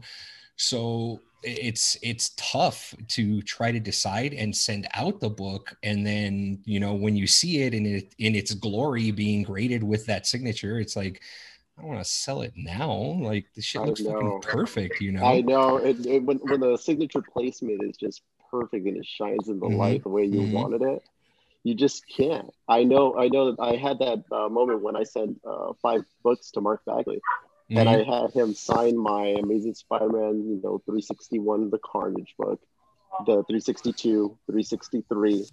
I had him sign my Thunderbolts #1, the 90s edition. And, you know, a lot of them came out like high grade, like 9.8s, 9.6. And I was going to turn around and sell the Thunderbolts. And I was like, okay, when you want to come out with a new movie. But when I saw it, I was like, that signature just looks beautiful. I was like, I don't want to get rid of it now. And that's the thing that you get stuck with. Yeah. It's cool too, because like there's a whole process too when you send out the book to have it signed. Like, you have to tape it off and you know, put it in a comic book sleeve, cut out the sleeve, you know, and then using painter's tape to square it off. And then you can even write on the painter's tape, like, hey, can you please sign, like, you know, I love your work, blah, blah, this and this, you're amazing, blah, blah, blah. And then, hey, can you sign right under here? Or can you use like a gold Sharpie, or, you know, can you use a red Sharpie or something like that? Like, kind of put like some like notes for the artist or the writer to go ahead and sign the book. Like, it's cool when you get it back and you're like, holy shit, they listened to what I asked for, you know, like they signed, you know, perfectly where I wanted them to, or they use that specific, you know, Sharpie that makes it pop and makes it look fucking amazing, you know? So it's cool when, cause it kind of feels like like, even though there were no cons or anything, it's like, well, they fucking heard me. Like, that's awesome, you know? They got oh, sorry. Go ahead, Miguel. No, I was just gonna say the one that got me basically from what I was talking about is that when I sent my 363 ASM, it's the cover. I didn't bring it, but it's the cover where it shows, you know, Venom and Carnage and like the faces, and I wrote on the painter's tape saying to Mark Bagley, you know, I loved your work since I was a kid. I've followed you, you know, through so many of your books. If you can please, you know, sign it, you know, in this color, and also put "Let There Be Carnage" in Carnage's eye for the new movie. And he did it. And what is it? He went ahead and did it. It looks beautiful. I mean, that's one of the books. Of course, ASM is, you know, part of my PC. So I'm collecting the entire volume 1, you know, 1 through 800. and I have pretty much close to 530 around there. And it's, when he did that, like that, just I got like a little kid again. I was just like, I got so excited. I had to send it to him. I had to send it to Esteban, basically the picture. I was like, look at this. I was like flipping it over like this, all excited, like tearing it Christmas morning. See, and everything that you guys are saying right now, that's so that I'm fucking smiling ear to ear. Just it reminds me why I got into comic books in the first place, and it's just like what you said. It's like it at that moment, it's just like, this is so fucking cool. Same thing with like the Marvel collector's cards that they back in the day, like it's just, damn, look at this thing. You don't do anything with it other than stare at it. And so I'm not gonna lie, I've got like boxes and boxes of shit. You guys are almost convincing me to start getting shit appraised. But there's one thing that I know people want to know about, because so far we're hearing is great things. Esteban, you have a wonderful story about Stan Lee signing one of your books, and I want you to tell that. And after you're done, Miguel, if I would love to hear your biggest horror story in getting something appraised. So Esteban, kick it off, and while you're going, Miguel, see if you can think of a story. So I sent Miguel some questions, or like to bring 5 books on to take a look. The first one was the first book you ever had graded, your favorite graded book in your collection, the book that's worth the most after being graded, and then your next must-have book, and then I call it a dealer's choice. This would be my dealer's choice. This is my horror story. Okay, so I have right here. Okay. You brought it too. I brought it. Yes. I have right here. This is the Jim Lee X-Men run. Okay. If you guys remember the very first X-Men run, there were 5 covers altogether, and they were all broken up. So if you bought the 4 and you were able to put them together and made one cover, or there was the collector's edition, which was all 5. You opened it up like a poster, the back and the front cover, you opened them up and you had all 4 covers. So real quick, when my wife and I, we went to LA Comic-Con when it was still called LA Comic-Con. We bought tickets to see Stan Lee to actually have his autograph signed. So at that time, I didn't know. See, Andres is laughing because he remembers the story. I told him. At the time, I didn't know anything about CGC, CBCS, PGX. I didn't know anything. Just the mere fact that throughout that entire day, I met Rob Liefeld, I met John Romita Jr., I met Jim Lee, I met all these people that wrote Titans. These books, yeah, absolutely, these Titans. So at the end of the day, we get to go see the godfather of comic books, Stan Lee. So go to Stan Lee. My wife is in line. I gave her a comic book to have signed. I had a comic book to have signed as well. So here it is, X-Men #1. If you guys can see it. It was the director's cut. That looks so fucking good. By the way, just the comic book image is amazing. I love that image. So I think, right here. That's definitely one of my favorites out of them, just because of the position of Cyclops with his beam. Yeah. The beam basically just completely takes over the. Oh, absolutely, absolutely.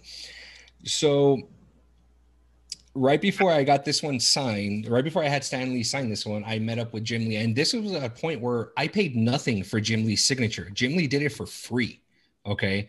He signed it for free. So right here at the very bottom, you got Jim Lee's signature right here. So that's Jim Lee. We got the glorious Stan Lee right here. And then there's this signature right here. Okay. This one. So I was in line, and it was loud in the area to have Stan Lee sign the book. So it was fast. It's like you slid the book to his associate, he would slide it over to Stan Lee. Stan will sign it. He slides it over, and it just went like seamlessly. Like you couldn't really even talk to Stan. Okay. So it's like you had to be like Johnny on the spot, like, hey, can you write Excelsior on there? And then he'll do it, and then you move on. So I give it to the guy, and he gives it to Stan Lee. Stan signs it, and I'm fucking giddy as a schoolgirl. I fucking Stan Lee's signature. I just met the man. The comic book slides over. Okay. Comic book slides over. And I'm just like in awe looking at this man. Okay. This fucking creator of worlds, and he's smiling at me. He's just like, I signed it, right? It's pretty cool, huh?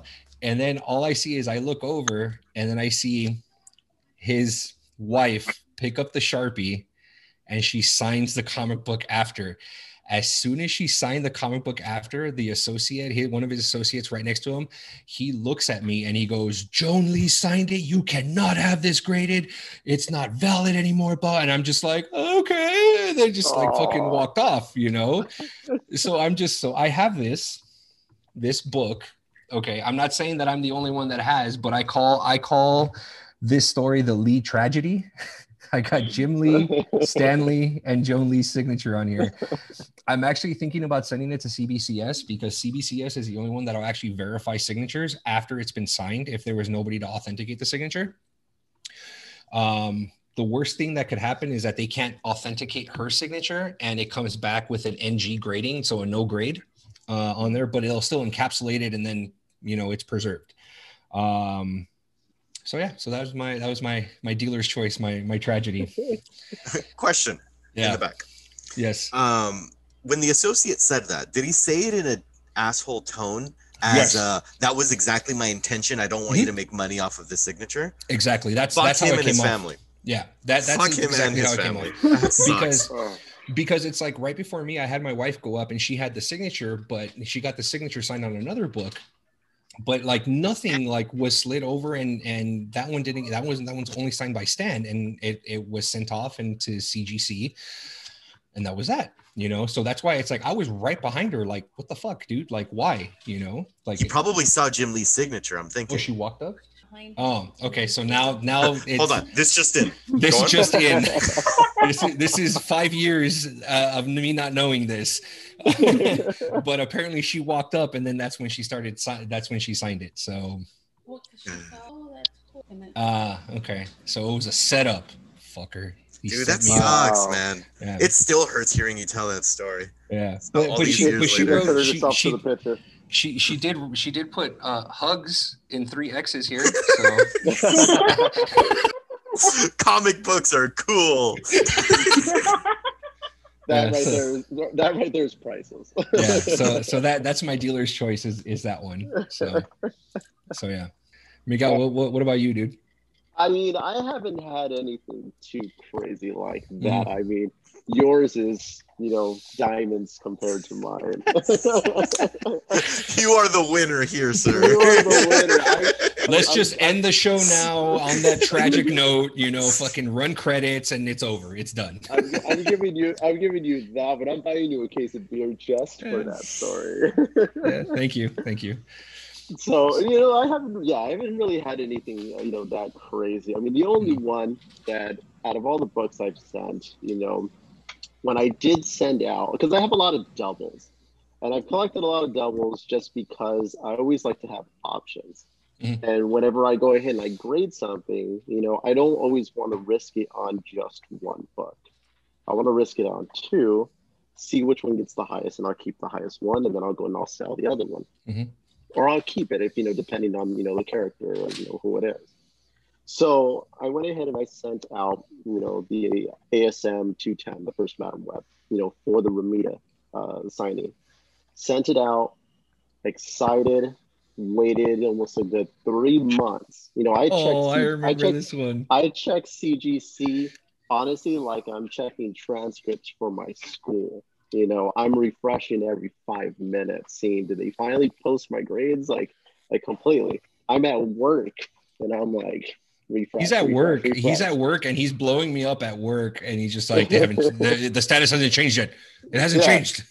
So that's the reason. That's one of also the reasons why I chose to do this myself, because instead of going through a dealer, which I'll end up saving some money on, I will be calling them at least 2 or 3 times a day saying, hey, is there any update to my books? Yeah. And I would drive them insane. So I already know, like, there's a reason to my own madness. I can deal with it. I have the patience for myself. I'll check it. I'll send it out and I'll do everything that I can.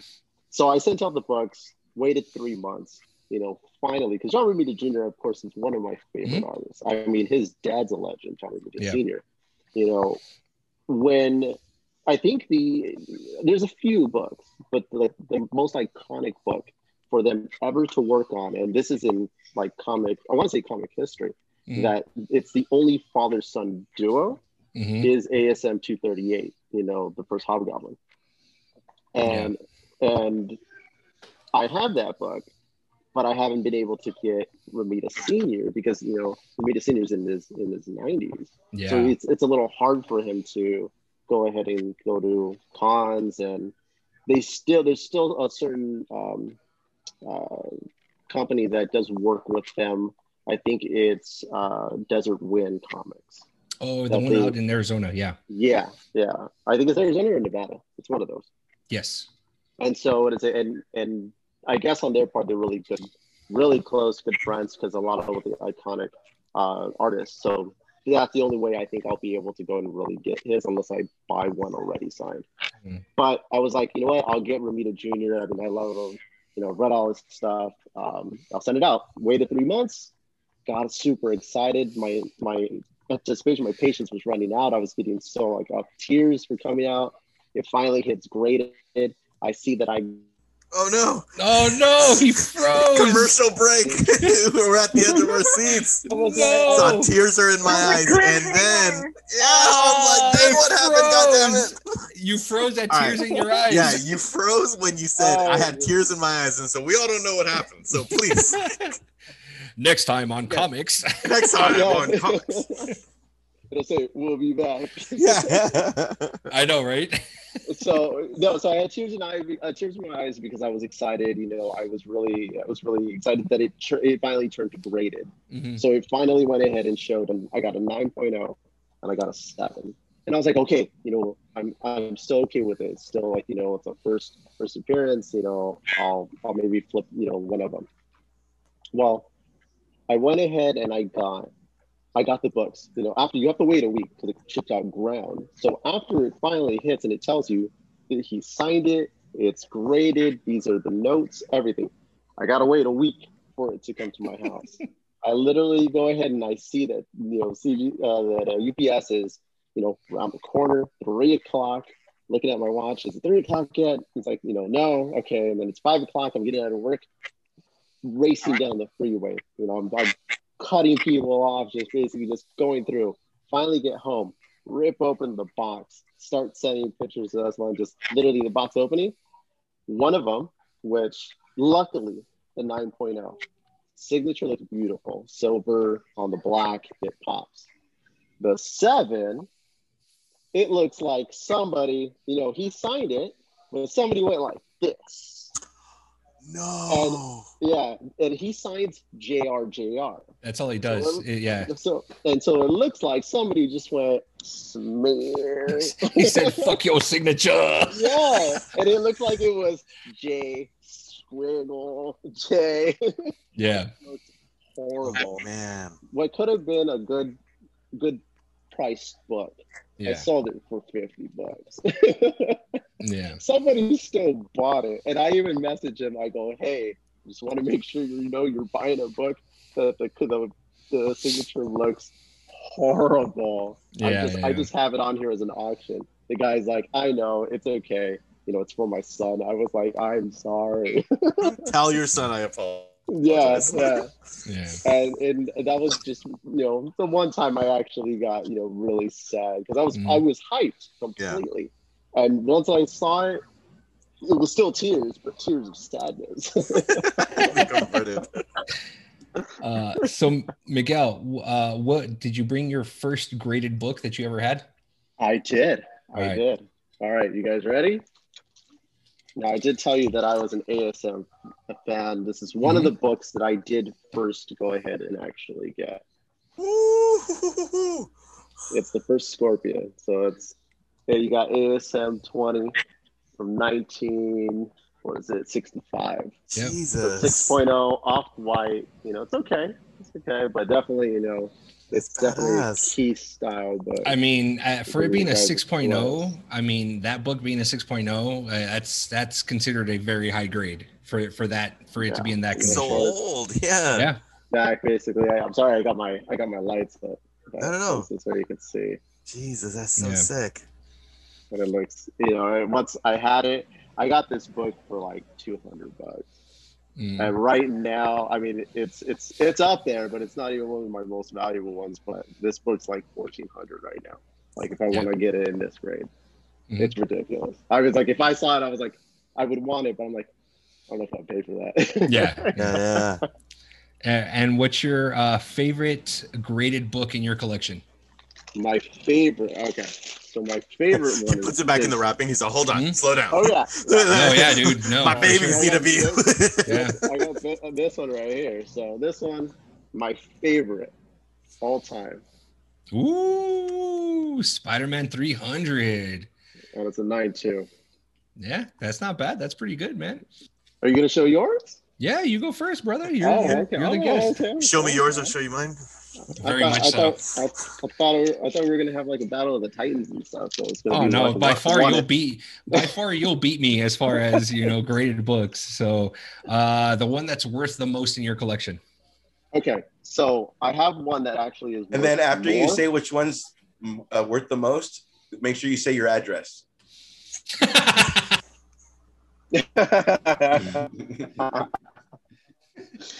So I actually have books that I don't have graded that are actually worth more than this, but graded slab, the most is actually this one right here.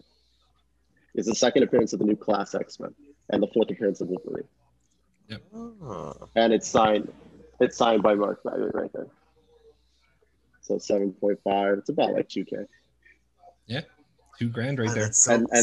And it's only rising right now just because of everything with all the speculations of X-Men coming to the MCU. Somebody basically was selling like an 8.0 for like 3,500. So this thing's just gonna keep going crazy out. Yeah. It's so and cool. then dude, it's nuts. I mean, and then everything that we're seeing in the comic book, genre, first appearance on screen of so and so, the one that's going to go up in price, dude, legit, is going to be She-Hulk #1 and Moon Knight #1. Those two are going to end up skyrocketing once they end up coming, once the series comes out. As far as Loki, with Loki coming out in a couple days, his books, like his solo book, is going to end up rising. You know what I mean? So it's going to be, because they're going to be pulling, references from his solo run that he had. So those books are going to end up rising, in price. Yeah, dude. So it's tough to try to keep up with all this stuff. Okay. And Miguel, you've got, the next book, what is it? What do I have written down here? The next must-have book to have graded or signed. Okay. So I did bring the one that I am going to get signed. So do you know which one it is? Oh, dude. I don't. Okay. I'm gonna show you. All right. Oh, that's right. ASM 129, the first appearance of the Punisher. This book has been looked at, and they say, I mean, it's about a 9.4, 9.6. Right now, that's going for about like $10,000. Yeah. And I brought this one as a consolation, just as a random. Just as a random. Just as a random, just because it was right next to it. Okay. Oh, first appearance of Black Cat, right? The Black Cat, the 9.6. Nice. All right. So this one I got Milgram to sign it. He basically signed it just right there in the black with a fine, pen, and that thing just looks smooth. That looks sharp, dude. That looks real sharp. Yeah. And then what's your dealer's choice? My dealer's choice. Which one was that again? I thought we did the dealer's choice already. Oh, okay. All right. My bad. So my turn. So this is the first book that I ever had graded. This one was the one that I had my wife Diana take in front of me to have signed by Stan Lee. This is a 9.6 Iron Man number 300. Okay, with the embossed covering on here, and you got Stan Lee's signature right over here. I think this one is worth about. It's not worth a lot because it's not a key cover. I think it's probably about $300 if I'm not mistaken. Okay. This one. It's still a dope cover though. I was gonna say, it looks fucking gorgeous. Yeah. I have that one at home. Yeah, my parents don't. Yeah. So Yeah, So no, I always enjoyed those embossed covers. Like they just, I don't know what it is, like what's about. I mean, just because they have that almost like that hollow kind of look. Yeah. It just looks really cool. So, and then here, let me try to. And then what was the next one? The next one was the most the most value. Oh, your favorite book graded in your collection. Okay, so my favorite book, it's actually a tie.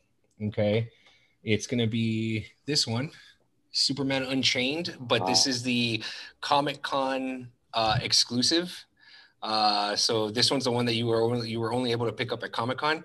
So this was Superman Unchained #1. I have it signed by Scott Snyder. Oh shit. So this one is my, and this is the only 9/8 that I have. So this one's like cherished right now. That is beautiful. Yeah. So, and then I just need to get, what also CGC, because I know we didn't touch on it. So like, let's say for example, I got Scott Snyder's signature on it, right? And then all of a sudden CGC has Jim Lee coming on, or Scott Williams signing at CG. I can send this book back to them. They'll crack the casing open, have them sign it, and then regrade it again with the additional signature on it. What I'm tripping out on the 9.8 is that you went to Comic-Con. Yeah. You literally pick up the book, hand it over to Scott Snyder, and it somehow lost some points. Like, right? Yeah. That just comes to show you how finite. Like the way they look at it is to such an extreme level.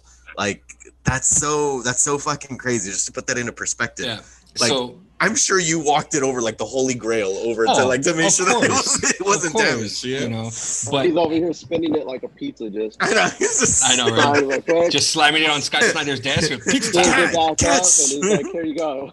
It's like, hey, Scotty, sign this. Yeah, I call him Scotty. So it's a tie for my favorite for this one, and then this beautiful thing right here. It is Dark Knight Returns #4 with the epic cover of Batman and Superman right on the cover, signed by the epic Frank Miller right here. You can't really see it because it's a faint gold.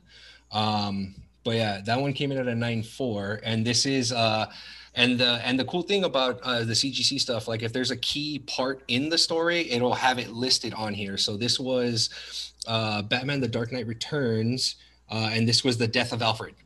Yeah. So that's this one here. It was a 4-part series. What is it? 88? Yeah. 86. 86. 86. Yeah.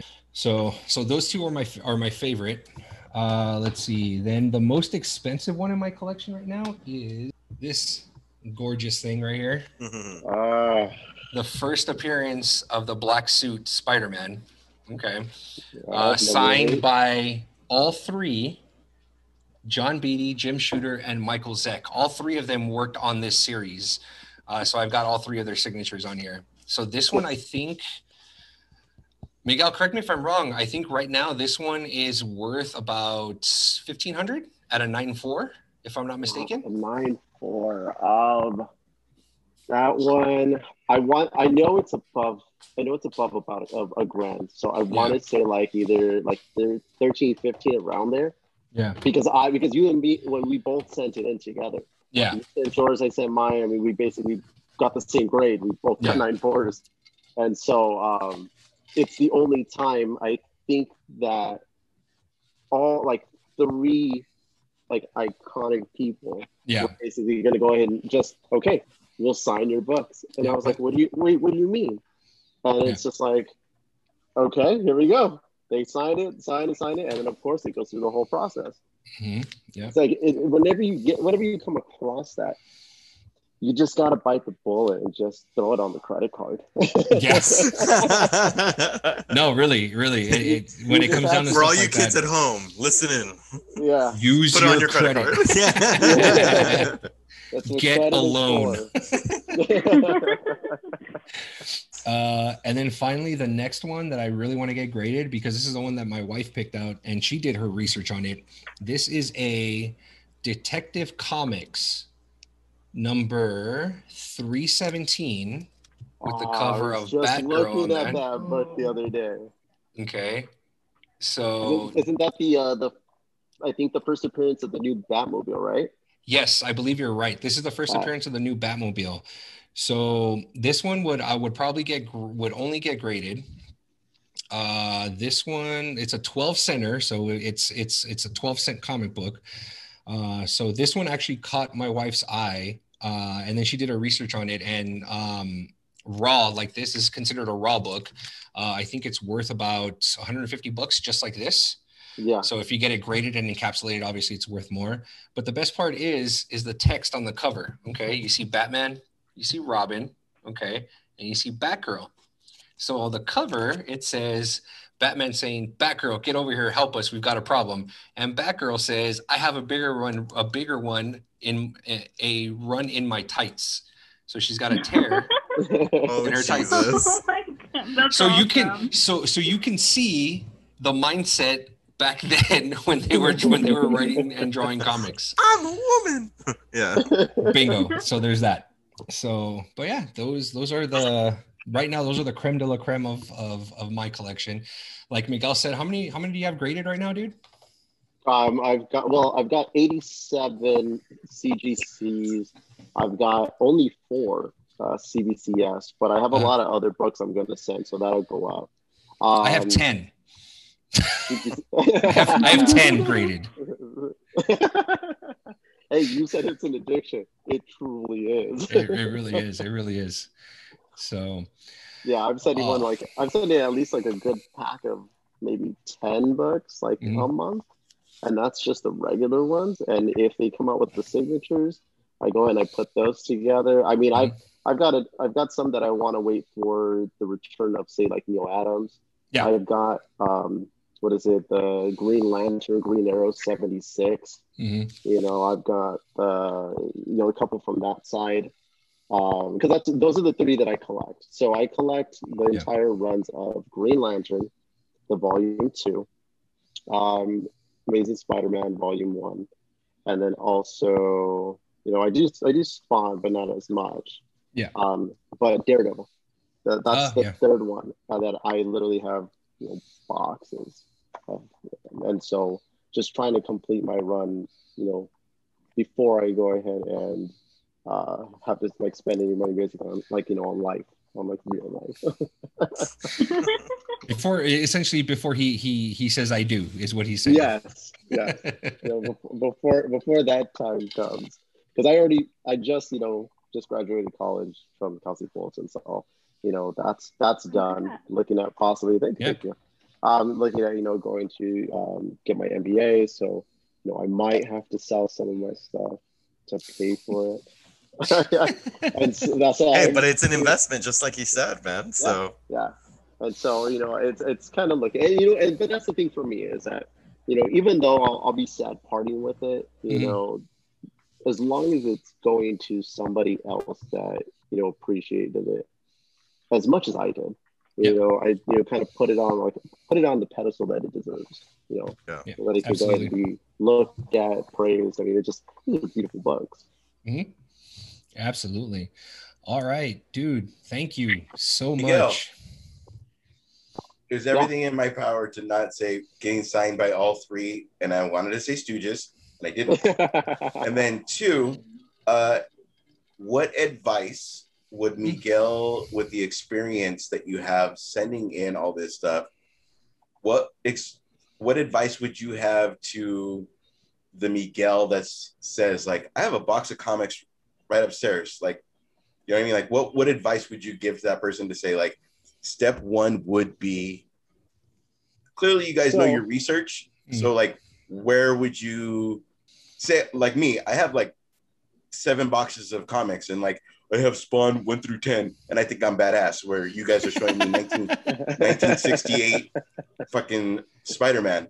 So like, what, if you were to say, take your first step into this, what would you advise that person to? So the first thing that I would do, like, at least to give you a little friendly advice.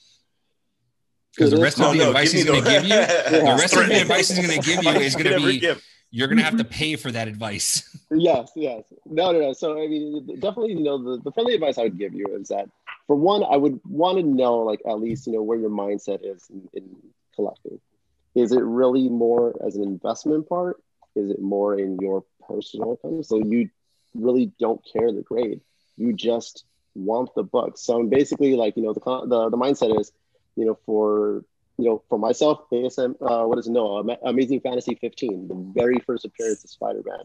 You know, I'd buy that book 0.5 with tears, you know, half of Spider-Man's face showing. I'd buy it just because that book is better than no book.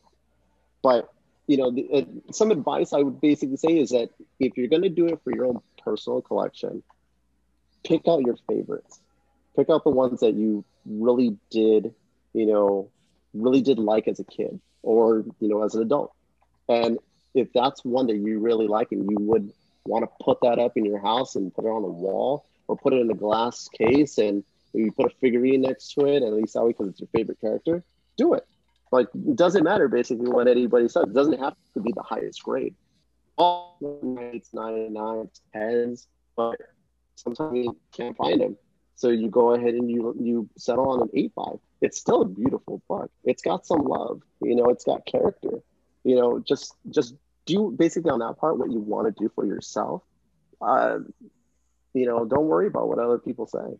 So like tomorrow, if Luis said like, oh, I have fucking Lady Death 1 through 6, like what would he do? I would say just start with number 1. Any number one is iconic. Instead of like as a collection, you would go like comic book by comic book. Yeah. That's cool. I would say go ahead and issue just by issue. pick out your favorite runs and just and if you have the number 1, get them graded. Because those are going to be the number 1s. They're like the very, very first issue of that entire run where you started. And when you look at it, you're going to be like, this is where I started. And you go and you look at the other ones. And it's like, eventually, if I want to, yeah, I can get them graded just to protect them. But you also have to know, like, oh, this is where fucking blah, blah, blah got shot. Or this is where, like, you have to know what happened in the comic, you would say? The ones that you showed us is kind of like iconic. Like, the X-Men one, like those are the covers that like even the general public's like, oh yeah, I know that. Whether you collected the Marvel card, whether you collected whatever. Like when I saw Last Stand, I still see fucking Scott Summers holding his arm so there's things that you think of as a general public person. So like So maybe that is where you would want to start. Like maybe like whatever makes you think of, oh, that was the inspiration for blah, blah, blah. Or like, would you say that? Yeah, no, I would say that too. I mean, you know, it's definitely just, you know, like I said, it just depends on the person.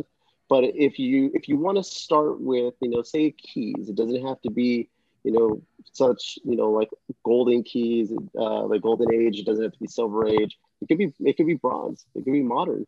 You know, those ones, but it could be ones that, you know, were your favorite. Start off with maybe just $3 bucks. You know, and for those type, anything from 75 early, I think it costs like 20. Like they just increased their prices too, which I wasn't happy about. But it just means I'm spending more. But I think it's like 20. I think it's like 22 bucks. You know, 22 bucks to go ahead and to like get it graded. It's another like, say, 20 bucks or maybe less, like 16 bucks to ship it out over there. It's like 10 bucks to get it back. So I mean, you're looking around maybe what, like $100 and something. And at least that way, you should do your research before you even send it, because you don't want to be like, hey, this shit's like 10 bucks. Like, oh fuck, I lost money.